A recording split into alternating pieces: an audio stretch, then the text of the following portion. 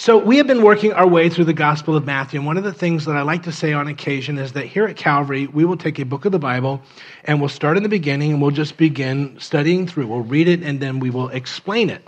And so we have been going through the Gospel of Matthew. Back in chapter 10, Jesus has a teaching for his disciples. He's going to send them out at that time on a short-term missions trip, but he prepares them for some difficulties that would come later on. And so we ended that, I think it was 2 weeks ago, 3 weeks ago, and then we came into chapter 11. Chapter 11 begins in verse 1, and it says, "Now when Jesus had finished giving instructions to his 12 disciples, he departed from there to teach and preach in their cities." So what's taking place is that the disciples are gone, and Jesus has sent them out. So Jesus is not there with his disciples. We went through the first few verses last week, and we came to verse 7, and now Jesus is going to be speaking. And in verse 7 it says, "And these men were going away. Jesus began to speak to the crowds," and it'll say about John.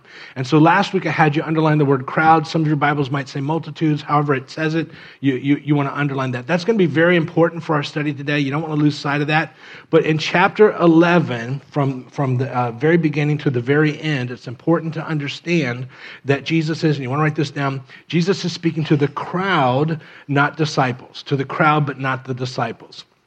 And when Jesus speaks to disciples, it's a very different message than when he speaks to the crowd. So we'll see that today. And so Jesus is going to say today some very hard things that the crowd does not want to hear. They need to hear.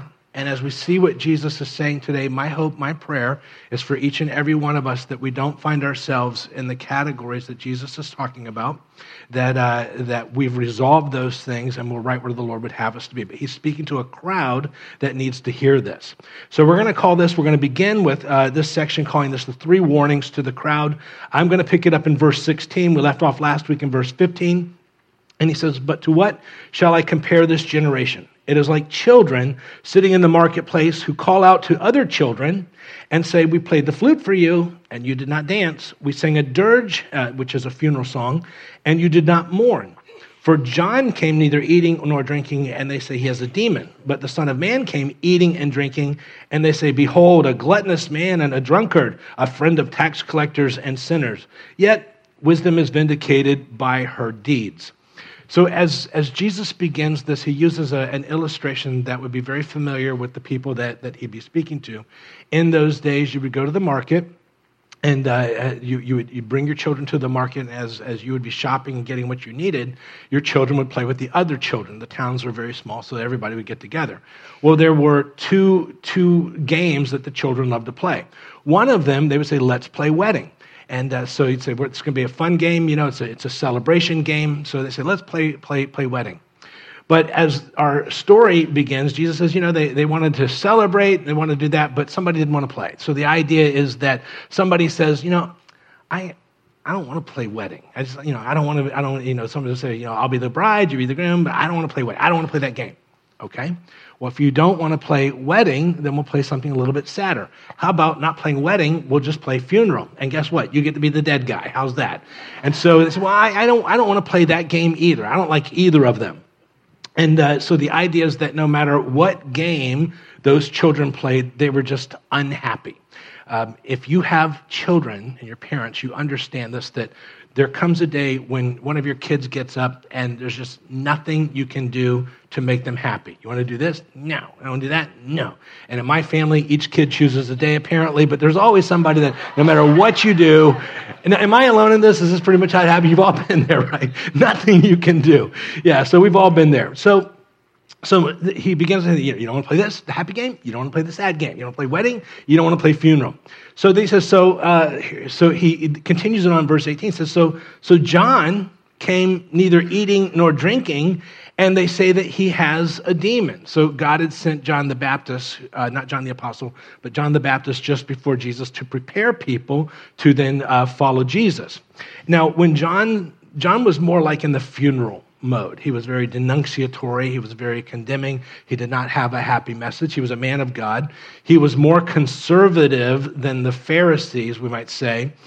He didn't hang out with a lot of people. He spent most of his time in the desert. And so people would interpret his ascetic lifestyle of saying, well, he must be demonic. After all, where do demonic people live? They live out in the desert.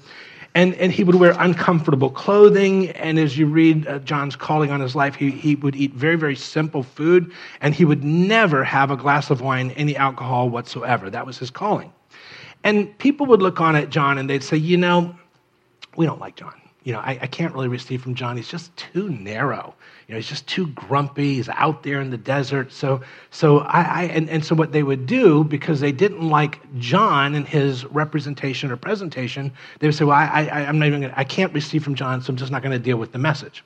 So on the other hand, they say, so you didn't like that. So if you don't like the funeral side, how about the wedding side? So Jesus says, what verse was that? Right here, verse 19. So the Son of Man, on the other hand, came eating and drinking, and they say, behold, a gluttonous man and a drunkard, a friend of tax collectors and sinners. Yet again, wisdom is vindicated by her deeds. So on the other hand, you have Jesus. Now, Jesus was very different. He's celebrated. He was very social. He would eat a number of different things. The only time that John would interact with a tax collector or a sinner was when they came to repent. Jesus, on the other hand, would eat with these people. John would never have a glass of wine. Jesus would have a glass of wine. And so he was very, very social. So you have John on the one side, you have Jesus on the other side, but they don't want to deal with the message. So instead of dealing with the message, they just make false accusations at the messenger. So, well, I can't receive from him. He's a drunkard. He's a glutton. He hangs out with sinful people. How can I receive from him? So they didn't want to hear it because they didn't like the messenger. So here's what's so important in this, and you want to write this down. The first warning we'd see, that not liking the messenger doesn't remove responsibility for receiving the message. So it's not whether you like the messenger, you still have to deal with the message. So it's not like on that day when they stand before God that they say, well, I didn't like John. He was too uptight. I didn't like Jesus. He was too social. You stand before him. The only thing that matters is, what did you do with the message? What did you do with Jesus? What did you do with the message that he brought? So they rationalized their rejection of the message. They would rationalize that because they didn't like the messenger, they didn't have to deal with the message. It's the same thing today. People rationalize not deal with the message because they don't like the messenger. So I'll start it and you finish it. I don't go to church because, after all those churches really want, all they want is your. So they don't want to deal with the message because they don't like the messenger. It doesn't take away the responsibility. Those churches are just a bunch of. You've heard this before. And you know what? We're a bunch of hypocrites, aren't we? Every one of us wants to be better than we are. And so what they do is they think by saying things about the messenger, they never have to deal with the message, but it doesn't take away the responsibility of what you do with the message. So that's the responsibility doesn't go away. Does that make sense? So they don't like John. He's too uptight. They don't like Jesus because he's too social. And so now Jesus, by the way, this was the nicest thing Jesus has to say. Now he's going to say some things that are going to hurt some feelings. We're going to pick it up in verse 20. And he says, and then after he said that, he began to denounce the cities which most of his miracles were done. Now I want you to underline, because they did not repent. Don't lose sight of that. And he begins by saying, woe to you, Chorazin. Woe to you, Bethsaida. Now very quickly, Jesus says, woe to you. Is that a good thing or not so good thing? Not so good thing. It's pretty bad. So this is very, very bad. Woe to you, Chorazin. Woe to you, Bethsaida. If the miracles had occurred in Tyre and Sidon, Tyre is up in Lebanon, a Gentile city, which occurred in you, they would have repented long ago in sackcloths and ashes. Nevertheless, I say to you, it will be more tolerable for Tyre and Sidon in the day of judgment than for you. And you, Capernaum, and there's different ways of translating this we'll look at. I'll just read it from mine. It says, will not be exalted to heaven, will you? You will descend to Hades. Now, my Bible says Hades. How many of your Bibles say hell? Good. Any over here? Good. All right, that's the best way of translating that word. He's contrasting. Some of you have a translation that says you won't go to the sky, but you're going to go down below, and they've really watered down what Jesus is conveying here. I'm not sure why they do that, but he's talking about heaven, and he's talking about hell, and he's contrasting. So he says, for if the miracles had occurred in Sodom, which occurred in you, it would have remained today. Nevertheless, I say to you that it will be more tolerable for the land of Sodom in the day of judgment than for you. Day of Sodom than for you. So here, he contrasts three Gentile cities. You have Sodom, which was a Gentile city, and if you were Jewish 2,000 years ago, that would have been like the epitome of sin. So just to say that would be the epitome of sin. Tyre and Sidon were Gentile cities. They worshiped pagan gods. And then you have the other three cities, which are Chorazin, Bethsaida, and Capernaum. Now, what I wanted to do is just show you why this is so important. We've talked about the land of Israel, and down in the bottom of Israel, you have what's called the Dead Sea, and that area is called Judea, and you have towns like Jerusalem and Bethany and things like that. That's in the southern part. But Jesus ministers up in the northern part, at least at this point, in the area called the Galilee, which has the Sea of Galilee. Everybody see that? And then you see that kind of red circle-looking thing, and what I wanted to highlight is at the top of the Sea of Galilee, there are three towns, Capernaum, Chorazin, and Bethsaida. Does everybody see that? And they're all about a mile apart, just about a mile apart, maybe a mile and a half, but very, very close together. Capernaum was actually the city that Jesus housed or headquartered his ministry. So when he was in Capernaum, he was home. That's the headquarters of his ministry. So what was important about that is that they had seen, says if anybody else has seen the miracles that you guys have seen, they would have repented. But you guys never repented. What miracles did they see? Well, so far in the Gospel of Matthew, they've seen the woman who had the issue of blood for 12 years, and she touches the hem of his garment, and she's healed. The healing of Jairus' daughter. You have the guy who couldn't walk, and they lowered him through the roof, and so that took place in that area. The guy who had the withered hand, and he says, stretch out your hand, and he was healed. So they saw these things. They saw these things. Now, what's important in this, and what's important for us and in the nation that we live in, these people in Capernaum, Bethsaida, and Chorazin, they didn't respond to Jesus with hostility. They didn't run him out of town. They just kind of disregarded him. They had all the evidence in the world, and they were like, okay, so what? So here's what you want to write down. He says, woe to you. And so what we're going to find, the second thing is going to be, many will be condemned not for their hostility, but for their complacency toward him. Their complacency toward him. They weren't hostile to Jesus. They just never did anything with it. It wasn't a big deal for them. They saw the miracles, but they never did anything with it. Now, I've put there on your outline what Jesus says. I think it brings out the translation a little bit better. And so it's God's word translation there in your outline. It says, and you, Capernaum, will you be lifted to heaven? And it's really in a question. Do you think you're going to heaven? Because they really did. They're saying, we're Jewish. We're God's people. Certainly we're going to heaven. We're good people. And, so certainly, he says, so you think you're going to heaven, but the reality, he says, no, you will go down to hell. The Greek word is Hades, and it pertains to hell. It says, for if the miracles had been worked in you that have been worked in Sodom, it would still be here today. I can guarantee that judgment day will be better for Sodom than for you. So they think they're okay with God, and they think they're going to heaven, but Jesus says, no. You're really going to hell. The idea is that they had the opportunity. It was there in front of them, but they never did anything with it. They had the miracles. So I want you to write this down. As they had the opportunity, greater opportunity brings greater responsibility. again, these people, and the reason it was so bad is they didn't drive Jesus out of town. They weren't hostile. Just kind of disregarded it. Just, it's not really a big thing for me. It's not my thing.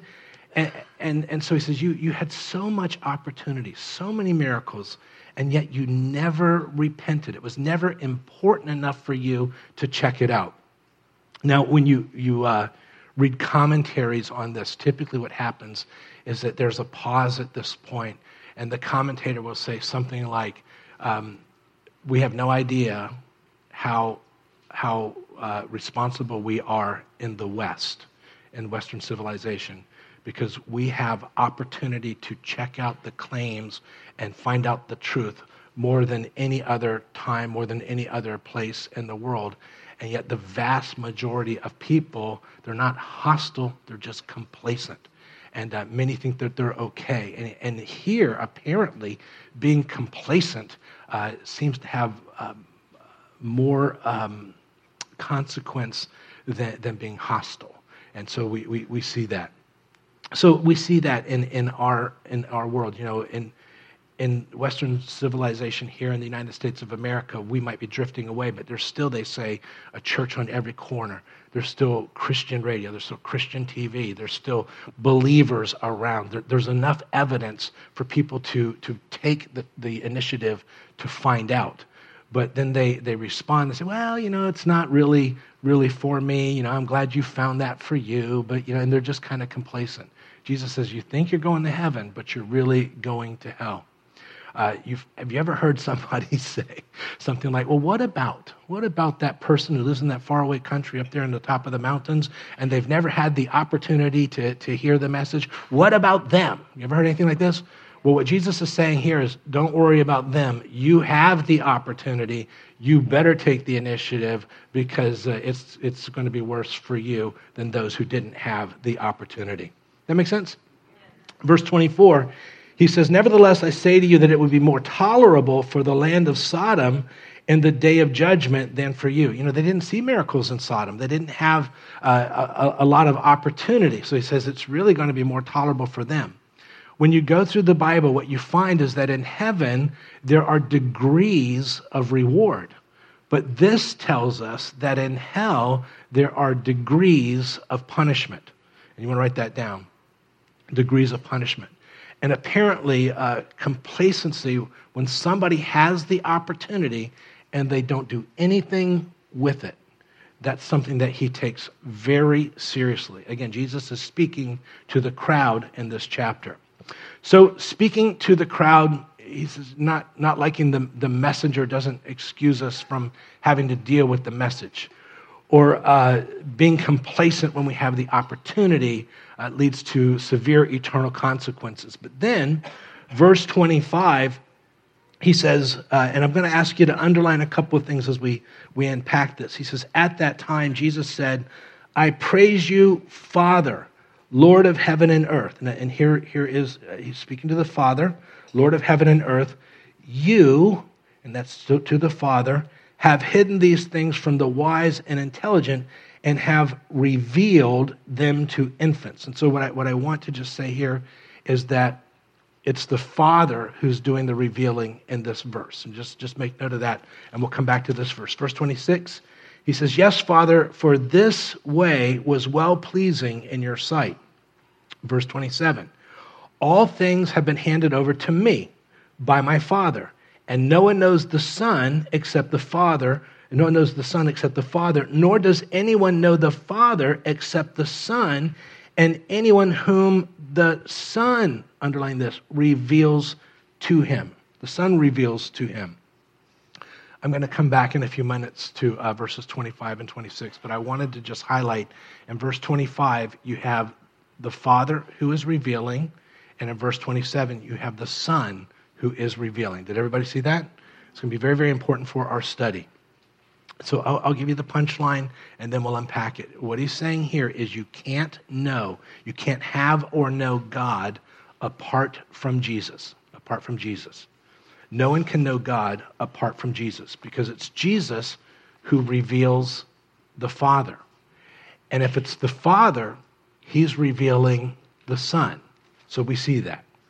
Another place there in your outline in John 6, it will say, "No one can come to me unless the Father who sent me draws him, and I will raise him up on the last day." So you have the Father who is drawing. He's revealing Jesus. So you can't separate God the Father from God the Son.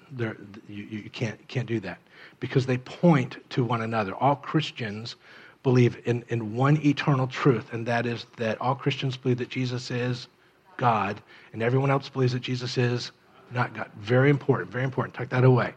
So in 1 John, it will say, and think this through, he will say, "Who is the liar but the one who denies that Jesus is the Christ? This is the Antichrist." Underline that. "The one who denies the Father and the Son. Whoever denies the Son," underline that, "does not have the Father. And the one who confesses the Son has the Father also."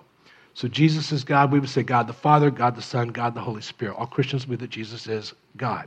You can't separate them. Why is it so important? They wanted a God apart from Jesus. You and I live in a country where it is very popular to talk about God as long as you don't mention Jesus. So here in our country, you have the big debate. We all want on our money, "In God we trust." And when we say the Pledge of Allegiance, we want to say, "One nation under God." So let's say you go to one of those rallies where they're saying, "In God we trust, one nation under God," and they give you the platform. And so you walk up to the platform and you say, "We need to keep one nation under God in the pledge. We need to keep In God we trust on the money." And here's why: because Jesus has been the one who's been holding this country. Jesus has been the one who's been guiding this country. Jesus is the one who has been blessing this country, and we cannot do this without Jesus' blessing. We cannot do this without Jesus' guidance. What do you think they'll do?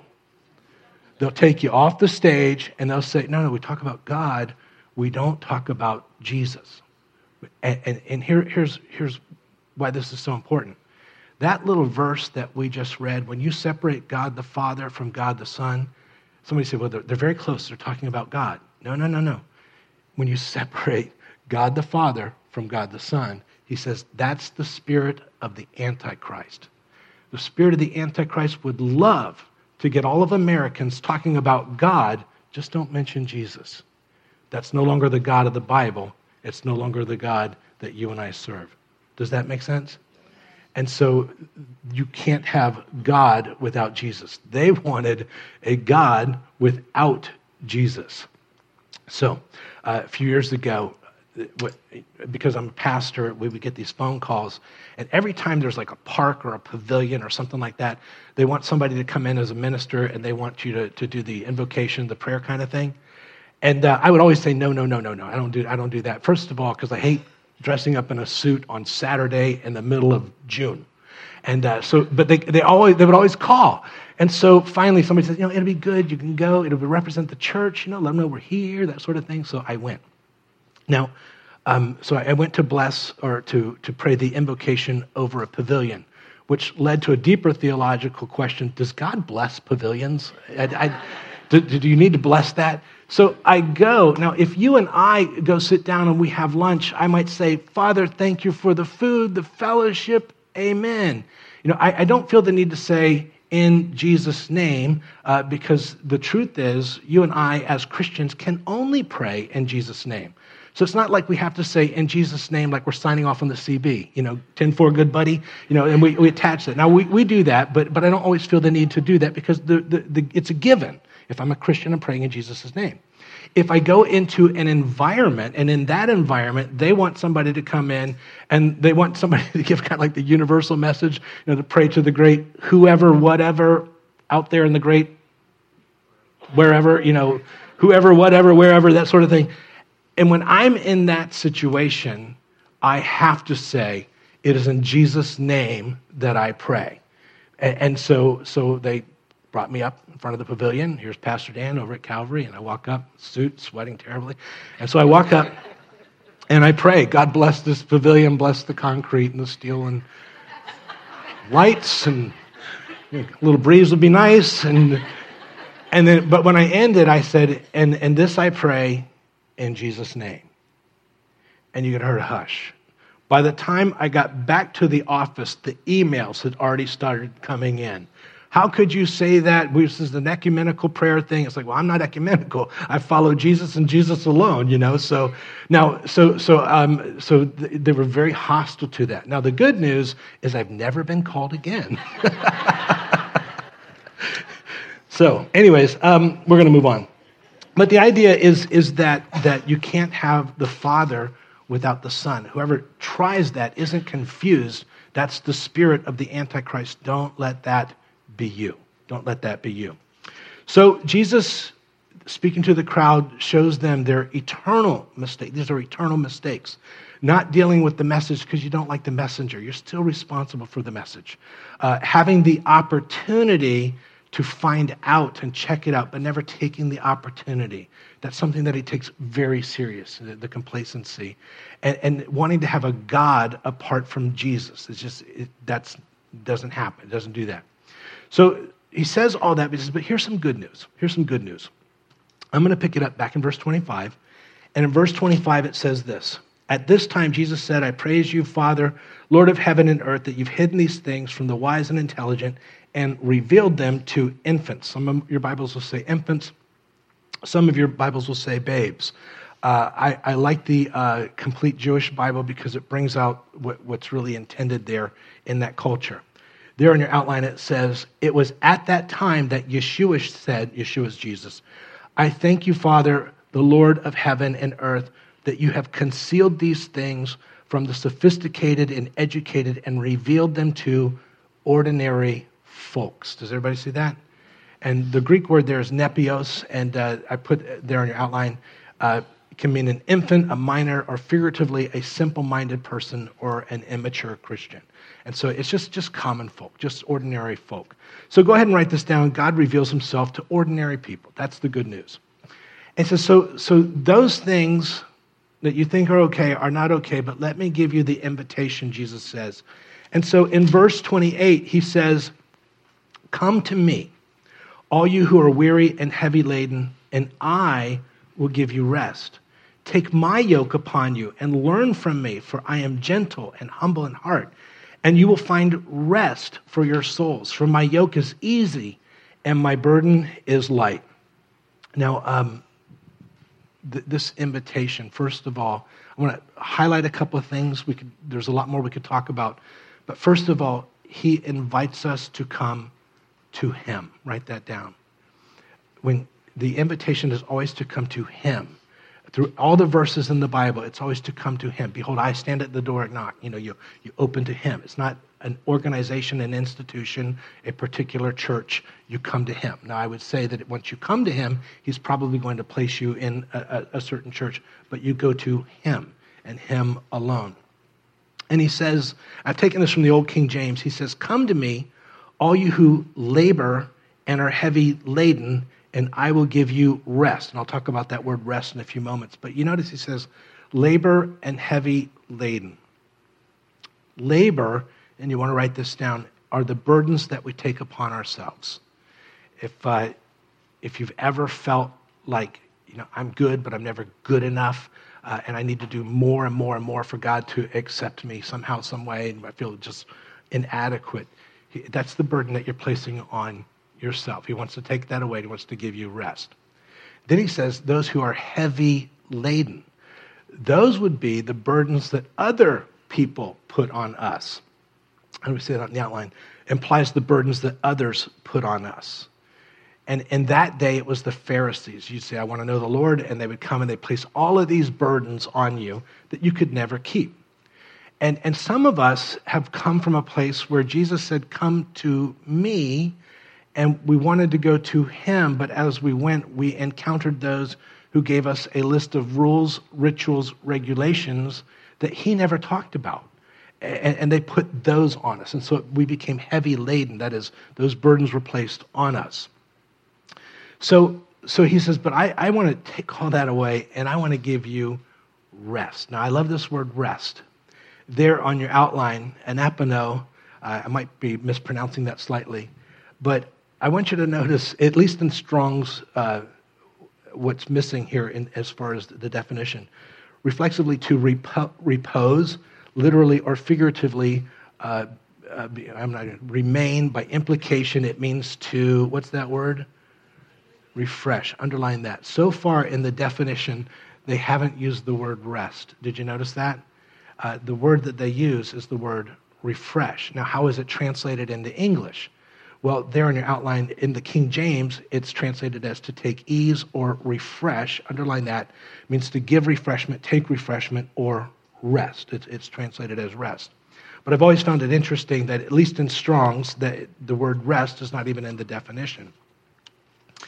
But maybe, as I said a moment ago, we went to church and we wanted to find Jesus, but instead of finding Jesus, we found a list of rules, rituals, regulations, and we got anything but rest, In verse 29, he says, take my yoke upon you and learn from me, for I am gentle and humble in heart, and you will find, once again, same word, rest for your souls. Rest for your souls.